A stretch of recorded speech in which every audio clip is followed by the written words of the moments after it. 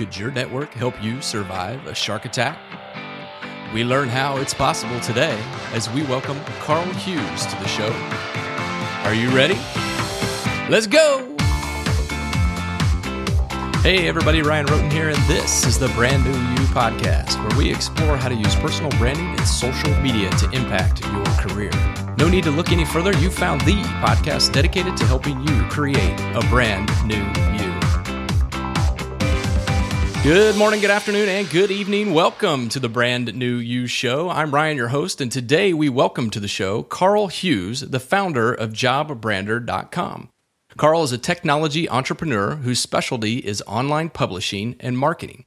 In addition to JobBrander.com, Karl also runs two other websites, his own personal site at KarlLHughes.com and The Casual Cook, and that's cook as in KOOK.com.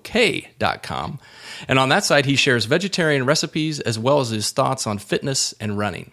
And if that wasn't enough, Karl is also the fourth employee and engineering manager for a startup company called Packback Books, the pay-per-view textbook company that lets students rent textbooks for as little as $5 a day.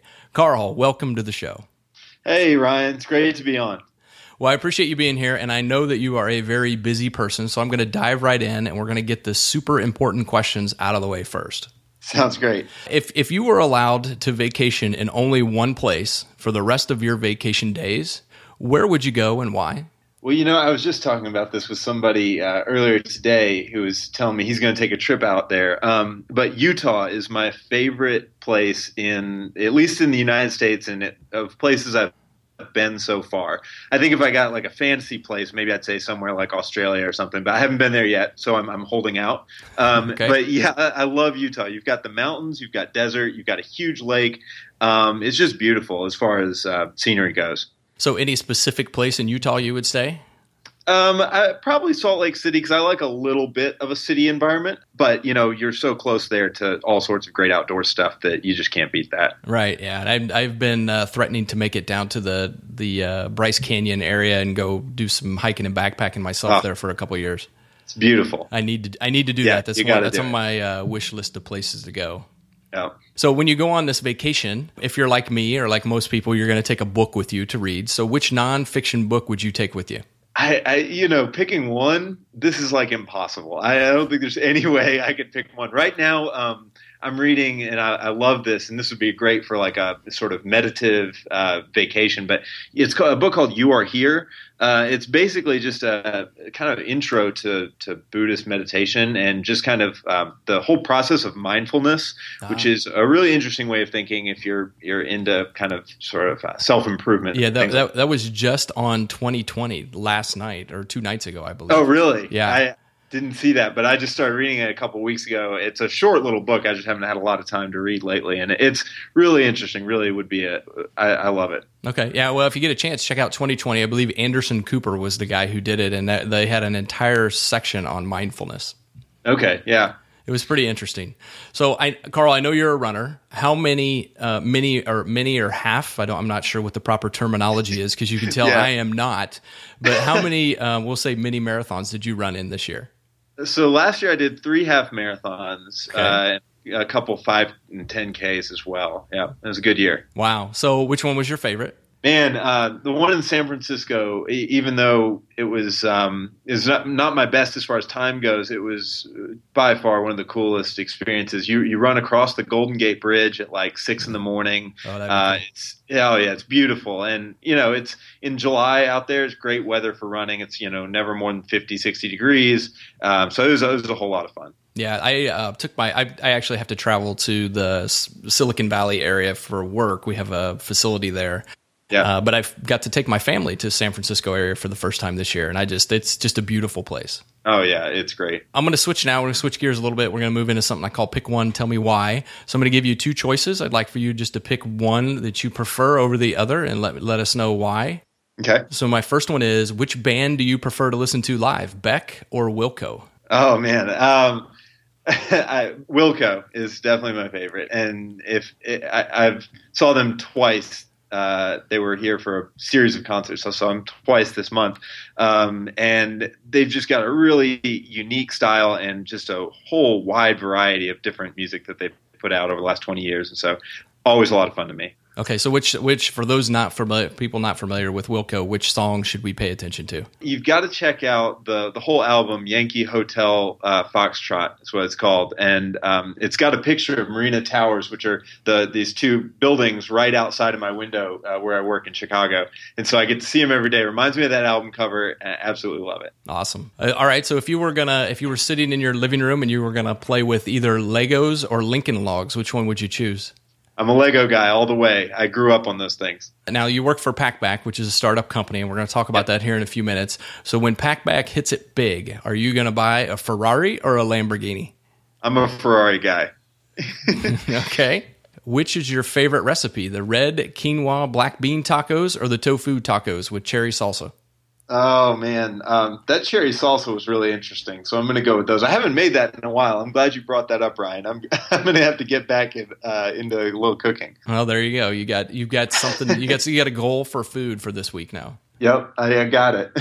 All right, last one. If you were a college student today, would you buy your textbook or would you rent your textbook?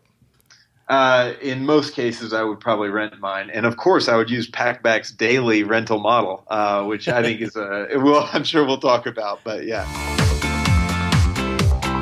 For those who don't know or are not familiar, what is Packback Books? So Packback is my main job. I know you mentioned a lot of things that I kind of do on the side. It's a lot of kind of hobbies and stuff I'd like to put more attention to later, but Packback's really where I work my 9 to 5 or more. But basically, we started the company a couple years ago. The co-founders were students at Illinois State, and the idea here is instead of having students pay this big upfront fee for all their textbooks, we let them rent them digitally for every day that they actually use them. So if you're going to use a book 5 or 10 times and we charge you $5 or $3 a day, depending on how big a book it is and how much it costs, it's going to save you a lot of money from buying that book $300 up front from the bookstore.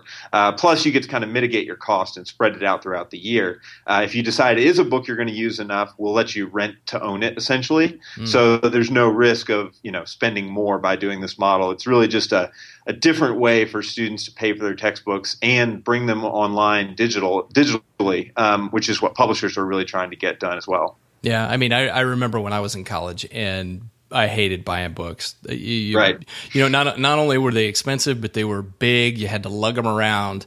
And quite frankly, you never really opened them up. Right. And so as a parent of a child who will soon be going to college, I will definitely be recommending that we pay a little bit of attention here to Packback and the possibilities of using your service when he's ready for it. Awesome. Yeah. I mean, I think it's, right now we're working big time on increasing the number of publishers that we work with, the number of books we have in our catalog, but it's going really well. We've had a couple really good semesters. We're kind of working with fundraising as well, and we've been really fortunate with that so far. And so it's an exciting time for our company, but I think also an exciting time for the publishing industry and education. There's just so many interesting products out there, kind of helping students save money and get more for their dollar. Education is one of those areas where it needs to be turned around. It needs to be changed. And when you're changing education, you need to change all of the things that feed into it. And books is definitely one of those things. Yep, exactly. We're talking Packback here. If I'd be remiss if I did not mention that your co-founders appeared on the Shark Tank earlier this year. Yep. And they were able to hook, pardon the pun, some investment money and Mark Cuban for $250,000. Yep. And while that in itself is pretty awesome, I understand that you played a little bit of a role in coordinating all the technical preparations for the show. So what was that like? Right. So the two co-founders of Packback, Mike and Casey, they started this company without any technical expertise at all while they're still college students, and were able to just kind of through their own blood, sweat, and tears, I guess, get a basic website together. Once they started getting some funding, they got in touch with me. I had kind of known these guys for the last year and just been paying attention to them while I was working my last job. And they needed an engineer. They needed somebody who knew software enough to make sure the site stayed up, especially going into when they were going to air Shark Tank, because puts a big strain on your site. I mean, it's I think something like 10 million people view the show the night of, and then you've got millions more kind of over the next few months. Yeah, I'm one of them. They air, as they air air it online as well as do reruns. And so we did that in conjunction with a bunch of press releases and kind of work with the media here locally as well as nationally, and several other websites we went through. We did a big AMA on Reddit. I don't know if you're familiar with them, but that's pretty good site for getting some traffic as well. And all that kind of happened at once. So it was an interesting technical challenge, and having worked with startups, it was something I'd never really faced before. So I kind of made the rounds of my network and just talked to all the guys I knew who had been in software development for longer than me and had some knowledge about what I'm going to be up against, and talked with our hosting provider, other people, and we made it through. I mean, we didn't have any major outages during that period. So far, That's awesome. we've so far been really lucky. We're now up to a full engineering team of like 4 people. And so we're growing. We're kind of starting to feel a little more like a real company, quote unquote, than the 4 of us when I very first started. But it's an exciting time for sure. Yeah. Well, and you hear about all the glamour stories of working for startups, but the question I have is, what's it really like to work for a startup? Man, it's an emotional roller coaster. I'll tell you, big companies are great if you want stability in your life. You want to know where you're going to be, in 5 years or whatever. You've got a very predictable path. I've worked in startups and chose that kind of path for the last few years, and it is, you never know what's going to happen. You may go into this thing with rose-colored glasses just thinking, man, I'm going to come out of this with some big exit and it's going to make me rich and I'm going to get to take 5 years off and go travel the world, right? Yeah, right. Well, once That's what people hear. You're right. You see the movies, you see movies like The Social Network. You hear the story of Twitter, Facebook, and Instagram. You think that's how they must all go. I mean, it is so far from the truth. There's those occasional, like we've got Groupon here in Chicago. That was a great ride for them. But even those success stories, I mean, you don't hear about these guys' past failures a lot of the time. And that's the norm is failure in this industry of startups. And you kind of have to go into these companies realizing that there's a good chance whatever you're doing will not work and that you might be back out looking for a job in 6 months to a year. And you've really got to love it and be passionate about the problem you guys are solving. And you've really got to love your co-founders or the people you're working with early on, because you don't get away from them much. I'll tell you that. Yeah, I tell you, you just said something that's like a key differentiator for me when I talk to people who work in startups versus people who work in corporate life. You said you have to be passionate about the problem you're solving, which is something I hear from a lot of people who work in startups versus the corporate world, which is you got to be passionate about the product we're selling. Right. And to me, they're two completely different things, two completely different mindsets. And that's a key differentiator between the corporate life and startup life, I think. Definitely one of them. I mean, there's many, but that's definitely one I think that stands out to me as well, Ryan. You and I connected on Twitter because of an article that you wrote titled 7 Things Startups Want in Engineers Besides Knowing How to Code. And what stood out to me about this article was there's a couple things. So first, my oldest son is, as I already mentioned, he's getting ready to go to college and he's considering engineering. Yeah, thumbs up. Right. So, and I've been, I don't have a preference of which engineering he goes to, but I made him read this article because I thought it was very interesting in that, you're as a hiring manager at a startup, you're expecting people to know how to code.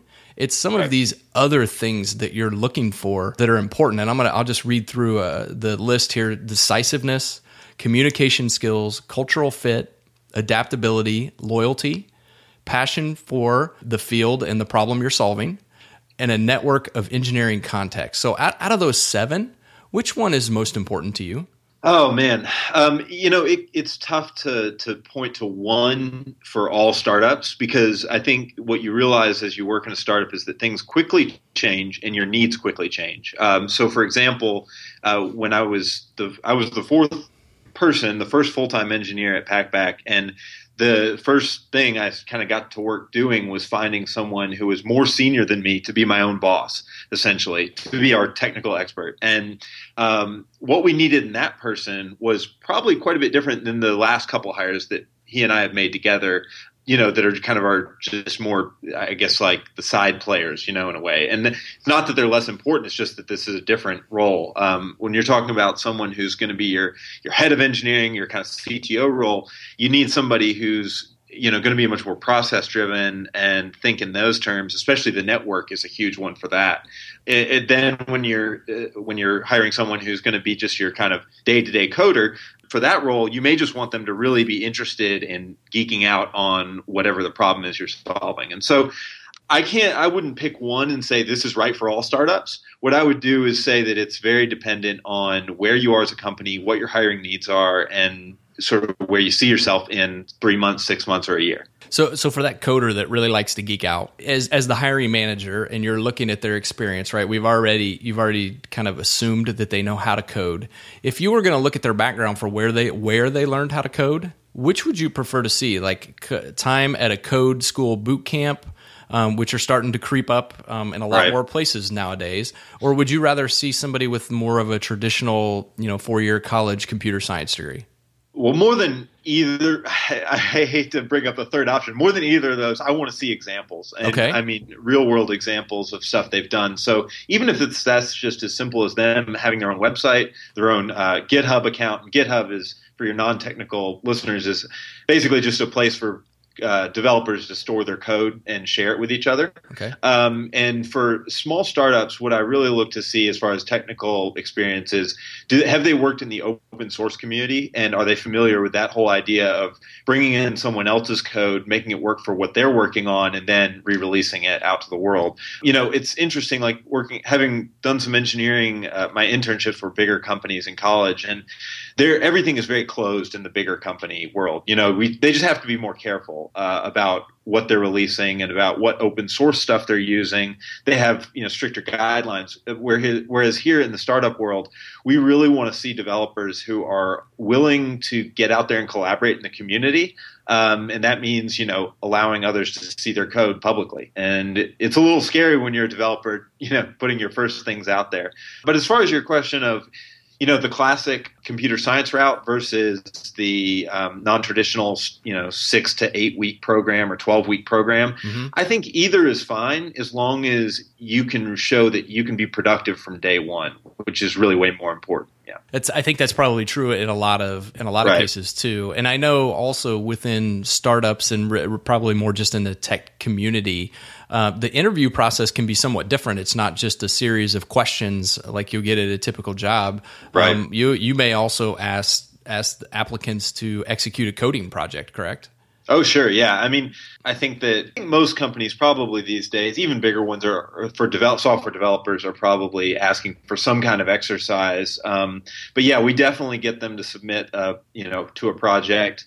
I've had some companies that have interviewed me and had me do like live coding sitting right next to their software manager or something. And that can be a little intimidating, but at the same time, I think it's kind of helpful to see how people will collaborate before you actually bring them on full time. Yeah, I actually I have a friend who works at a very big company, but also a very dispersed company in that, there's really no corporate headquarters. Everybody kind of works out of their homes.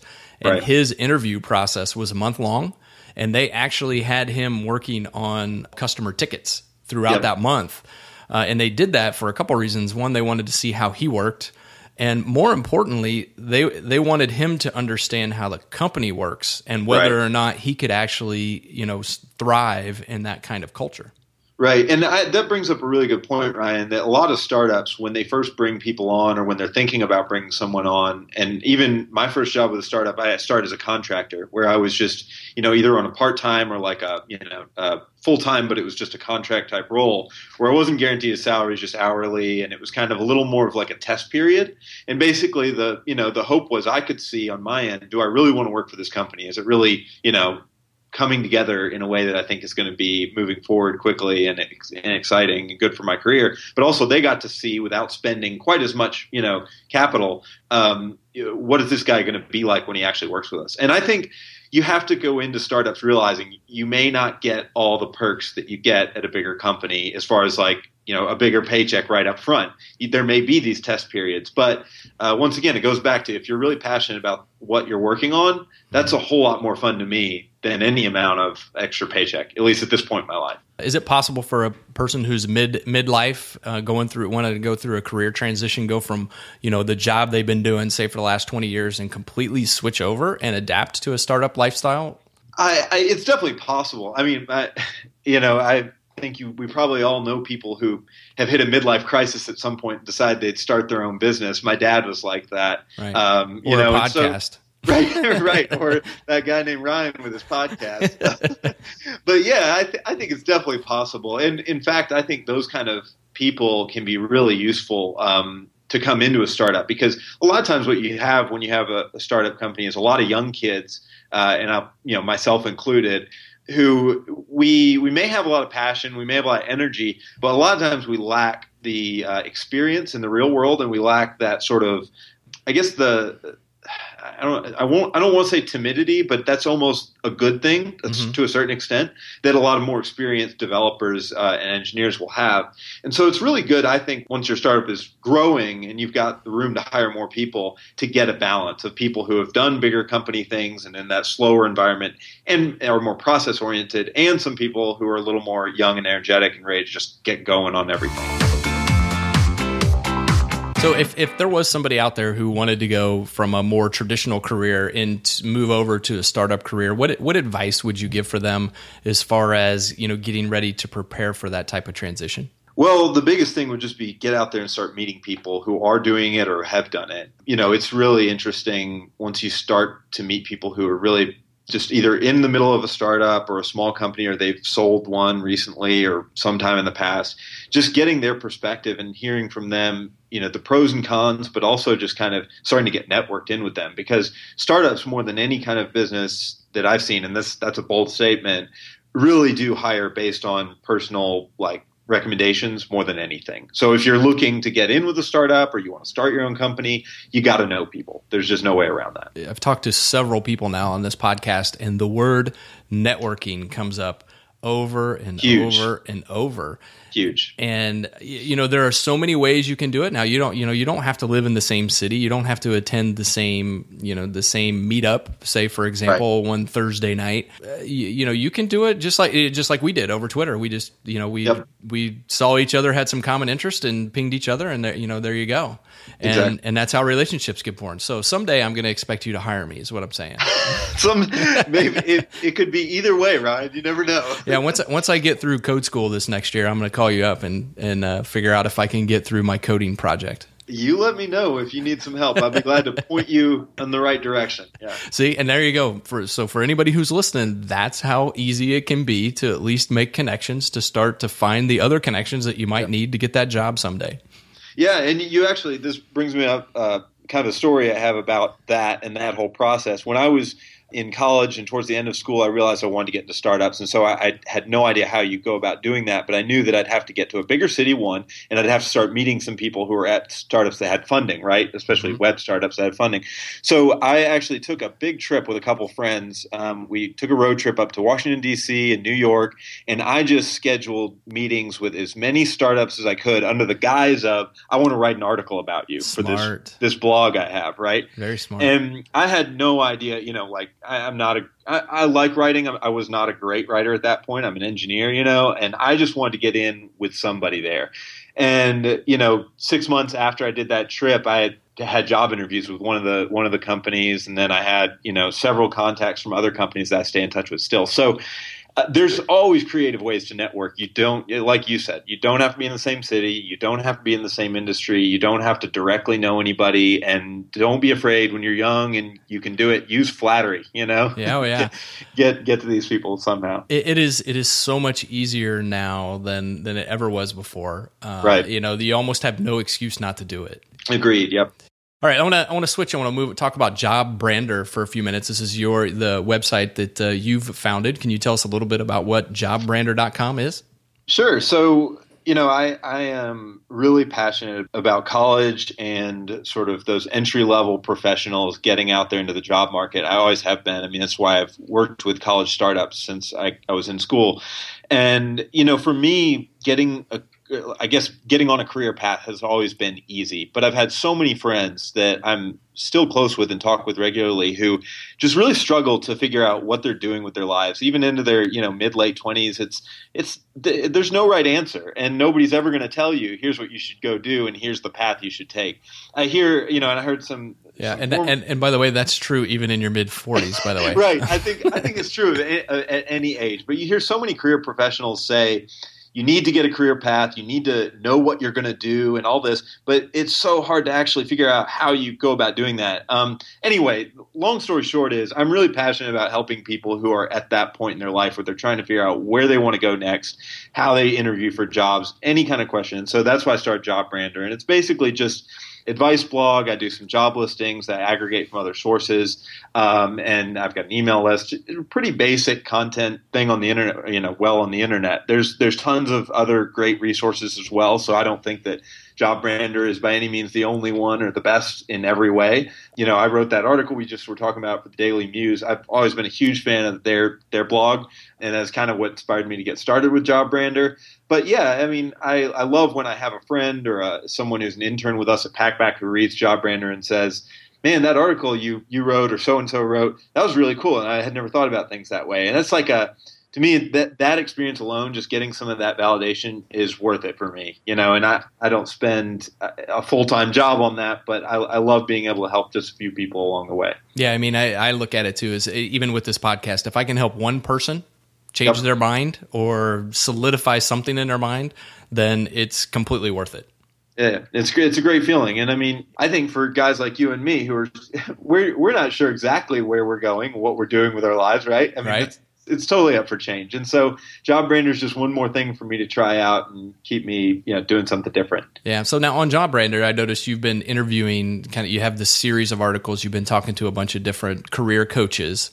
Yeah. So if you take all the people you've interviewed so far and you aggregate those all into one big list, what are the top couple of things that you think you've learned the most from those interviews? Yeah, that's a great question. And, we were talking about networking, and that has come up every single one of these. Surprise. Yeah, right. Without a doubt, every career professional, these are professional resume writers and career coaches that I've been interviewing, and every one of them has said networking is key and communication is the other one that you've got to figure out how to, build up that skill. And I would echo that completely. Those two things have kind of gotten me where I am. And of everybody I know who's ever had a job, 90% of them were because they knew the right people, not because they applied on the right job board, To communication, you had written an article, I believe it was called How to Tell Your Story in a Job Interview. Mm-hmm. So as the hiring manager, what kind of stories are you listening for when we're not coding in a project? But what are the type of stories you're listening for job applicants to tell you as a part of their interview process? Not everybody has a great story, and a lot of people are still looking for theirs. I feel like when we were hiring our head of engineering, the guy who's kind of served as my boss here at Packback, he had a really great story, and he basically just kind of told how at his last job he had helped build up this tech team from like just 2 or 3 people up to 12, I think, or so, and how his role changed. And he was great. He actually like wrote out this kind of like mini org chart and how it evolved over time. It was just super clear to see how he like played a part in the building of this growing team. And that was exactly what we're trying to do over the course of the next couple of years. And so it was just like we immediately saw the parallel. Like this natural. guy. Right. This guy did what we're going to hopefully be doing over the course of the next couple of years. And that just made it was like a story that it basically told a story that he's already done exactly or close to what we're trying to do. And that's the kind of story, if you're a job seeker, you want to tell. You want a company to be looking for someone to help solve their problems. And you want to say, here's how I've solved very similar problems before. I think it was implied there, but being able to relate what you've done in the past to the company that you're trying to get a job with is critical as well. I've heard that from multiple career coaches now. And to even be able to do that, you have to have done some level of research on the company before you go into the interview. Right, for sure. Even with small startups, you've got to have some background information on them. And, every now and then we have people who say, "Oh, we couldn't find anything on you guys." Well, we've had at least a dozen news articles written about us. And, No. now we're on TV. You can't make that excuse anymore. So no. You guys are easy to find when you type in Packback. Good. Our marketing team is doing the job that they should be doing then. Excellent. That's right. So do you think, talking about interviews, do you think that public speaking would make interviewing easier for people? I am a huge fan and proponent of everyone learning to be a certain amount of a good public speaker. Now, I'm not great. I mean, I'm comfortable enough when I have to be, but I think that everybody should at least practice it some. And I do think that it ties directly in with interviewing, job interviews, or an interview like this where you're, asking me questions, because it allows you to think on your feet. It shows people that you can think on your feet. And it's also just a good way to sort of organize your thoughts, or force yourself to organize your thoughts, which I'm not doing a great job of in this response. No, that's okay. That's okay. Hey, but you mentioned networking again. So can you take just a couple minutes? You touched very briefly on it before, but can you take just a few minutes and let's go back to Packback for a minute. You heard about them and you started following them. So can you talk about your progression with Packback? It wasn't like they put out a job ad that said, "Hey, we're hiring," and then you showed up at the door. How did you go from learning about them to working for them? Right. So I was previously with ULoop, and I've since left them. So I've been in Chicago for about a year. I had kind of wanted to get more plugged into the startup community here. And so I started going to these events. There's an event here called Technori, which is basically a monthly pitch competition where a bunch of startups get up there and pitch their ideas. And I think they have 5 or 10 minutes to present, and then they get a few minutes of Q&A with the audience. Well, anyway, I saw Packback at one of these, and these 2 young guys who are younger than me, and they were just so full of energy and like charisma and just this passion. You could just feel the passion burning from them, that they really want to solve this problem of textbooks. And they had some already early validation that they were going to get there. And that was about March of last year, 2013. By November, one of their co-founders called me and was just like, we had met. I guess what happened was I saw him in March, and I scheduled a meeting with one of their co-founders just to get breakfast and see, what they were up to. Anyway, in November, he called me back. He's like, we're just starting to raise some money, and you've got this engineering background. We need someone technical. What do you think about just kind of coming in and talking with everybody? And so it was very casual. It wasn't like, I was not even looking for a job. I wasn't looking for a technical job. I wanted to get into more marketing and, less into product. But anyway, once I got in with them and started talking, I realized that this was just a super unique opportunity. And I really fell in love with what they were doing again, I guess. And so they got me on. And it was definitely just all about knowing them, knowing their problem, and then just kind of keeping up with them. And that's the part I think. Actually, I would like to add that keeping up with people here is something that a lot of people miss when it comes to networking. It's easy to go out there and just meet people all day long, but keeping up with the real core group of people that are going to define your network for years is a real challenge. And I have a method. I every 3 months, I have this big list of about 60 people right now, and I try to keep the list kind of like current with who I'm most close with.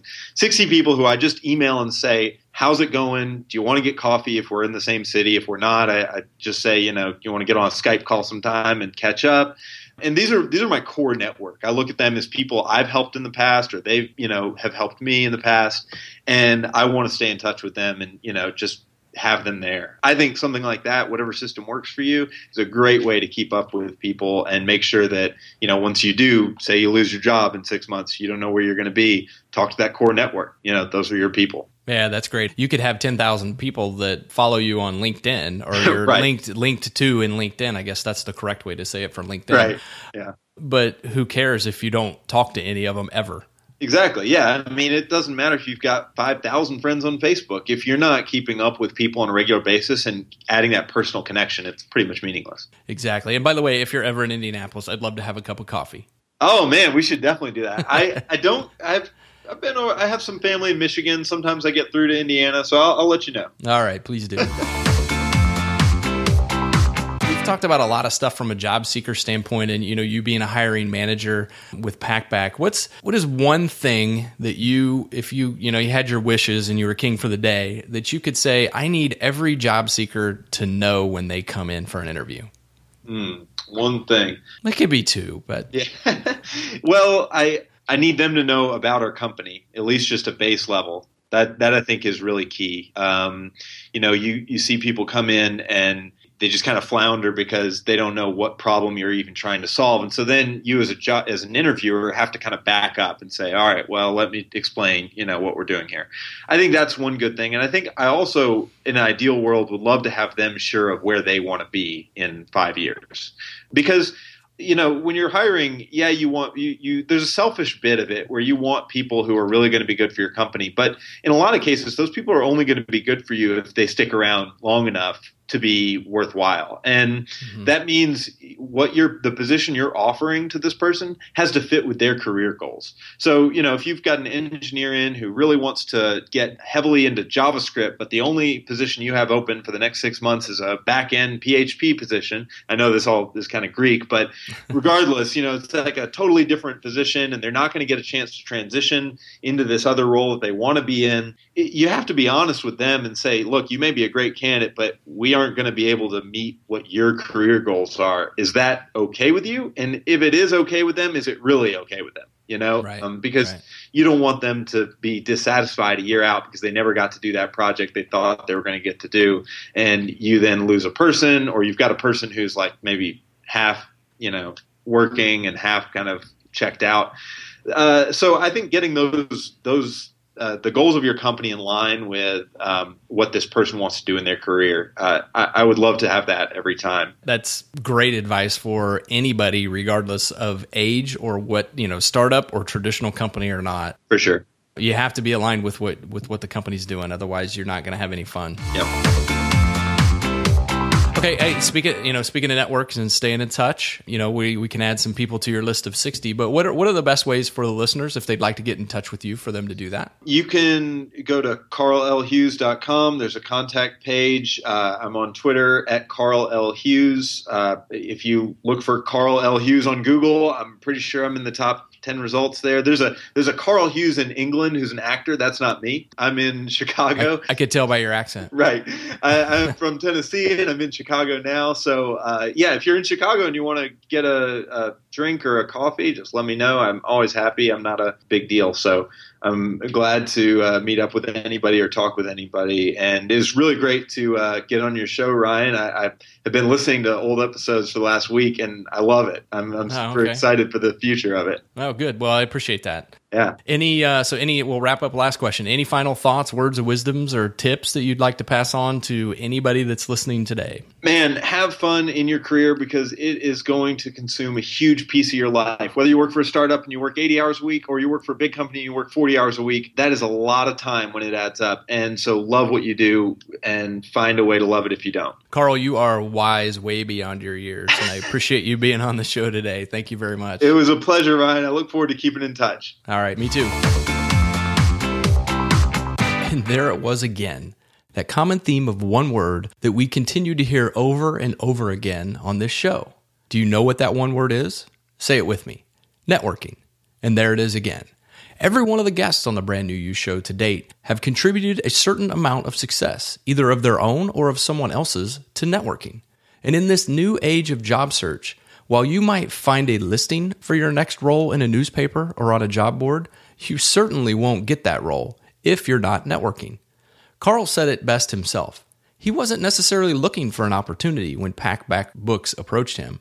But because he had been following up with them prior to the opportunity, guess what? It came knocking.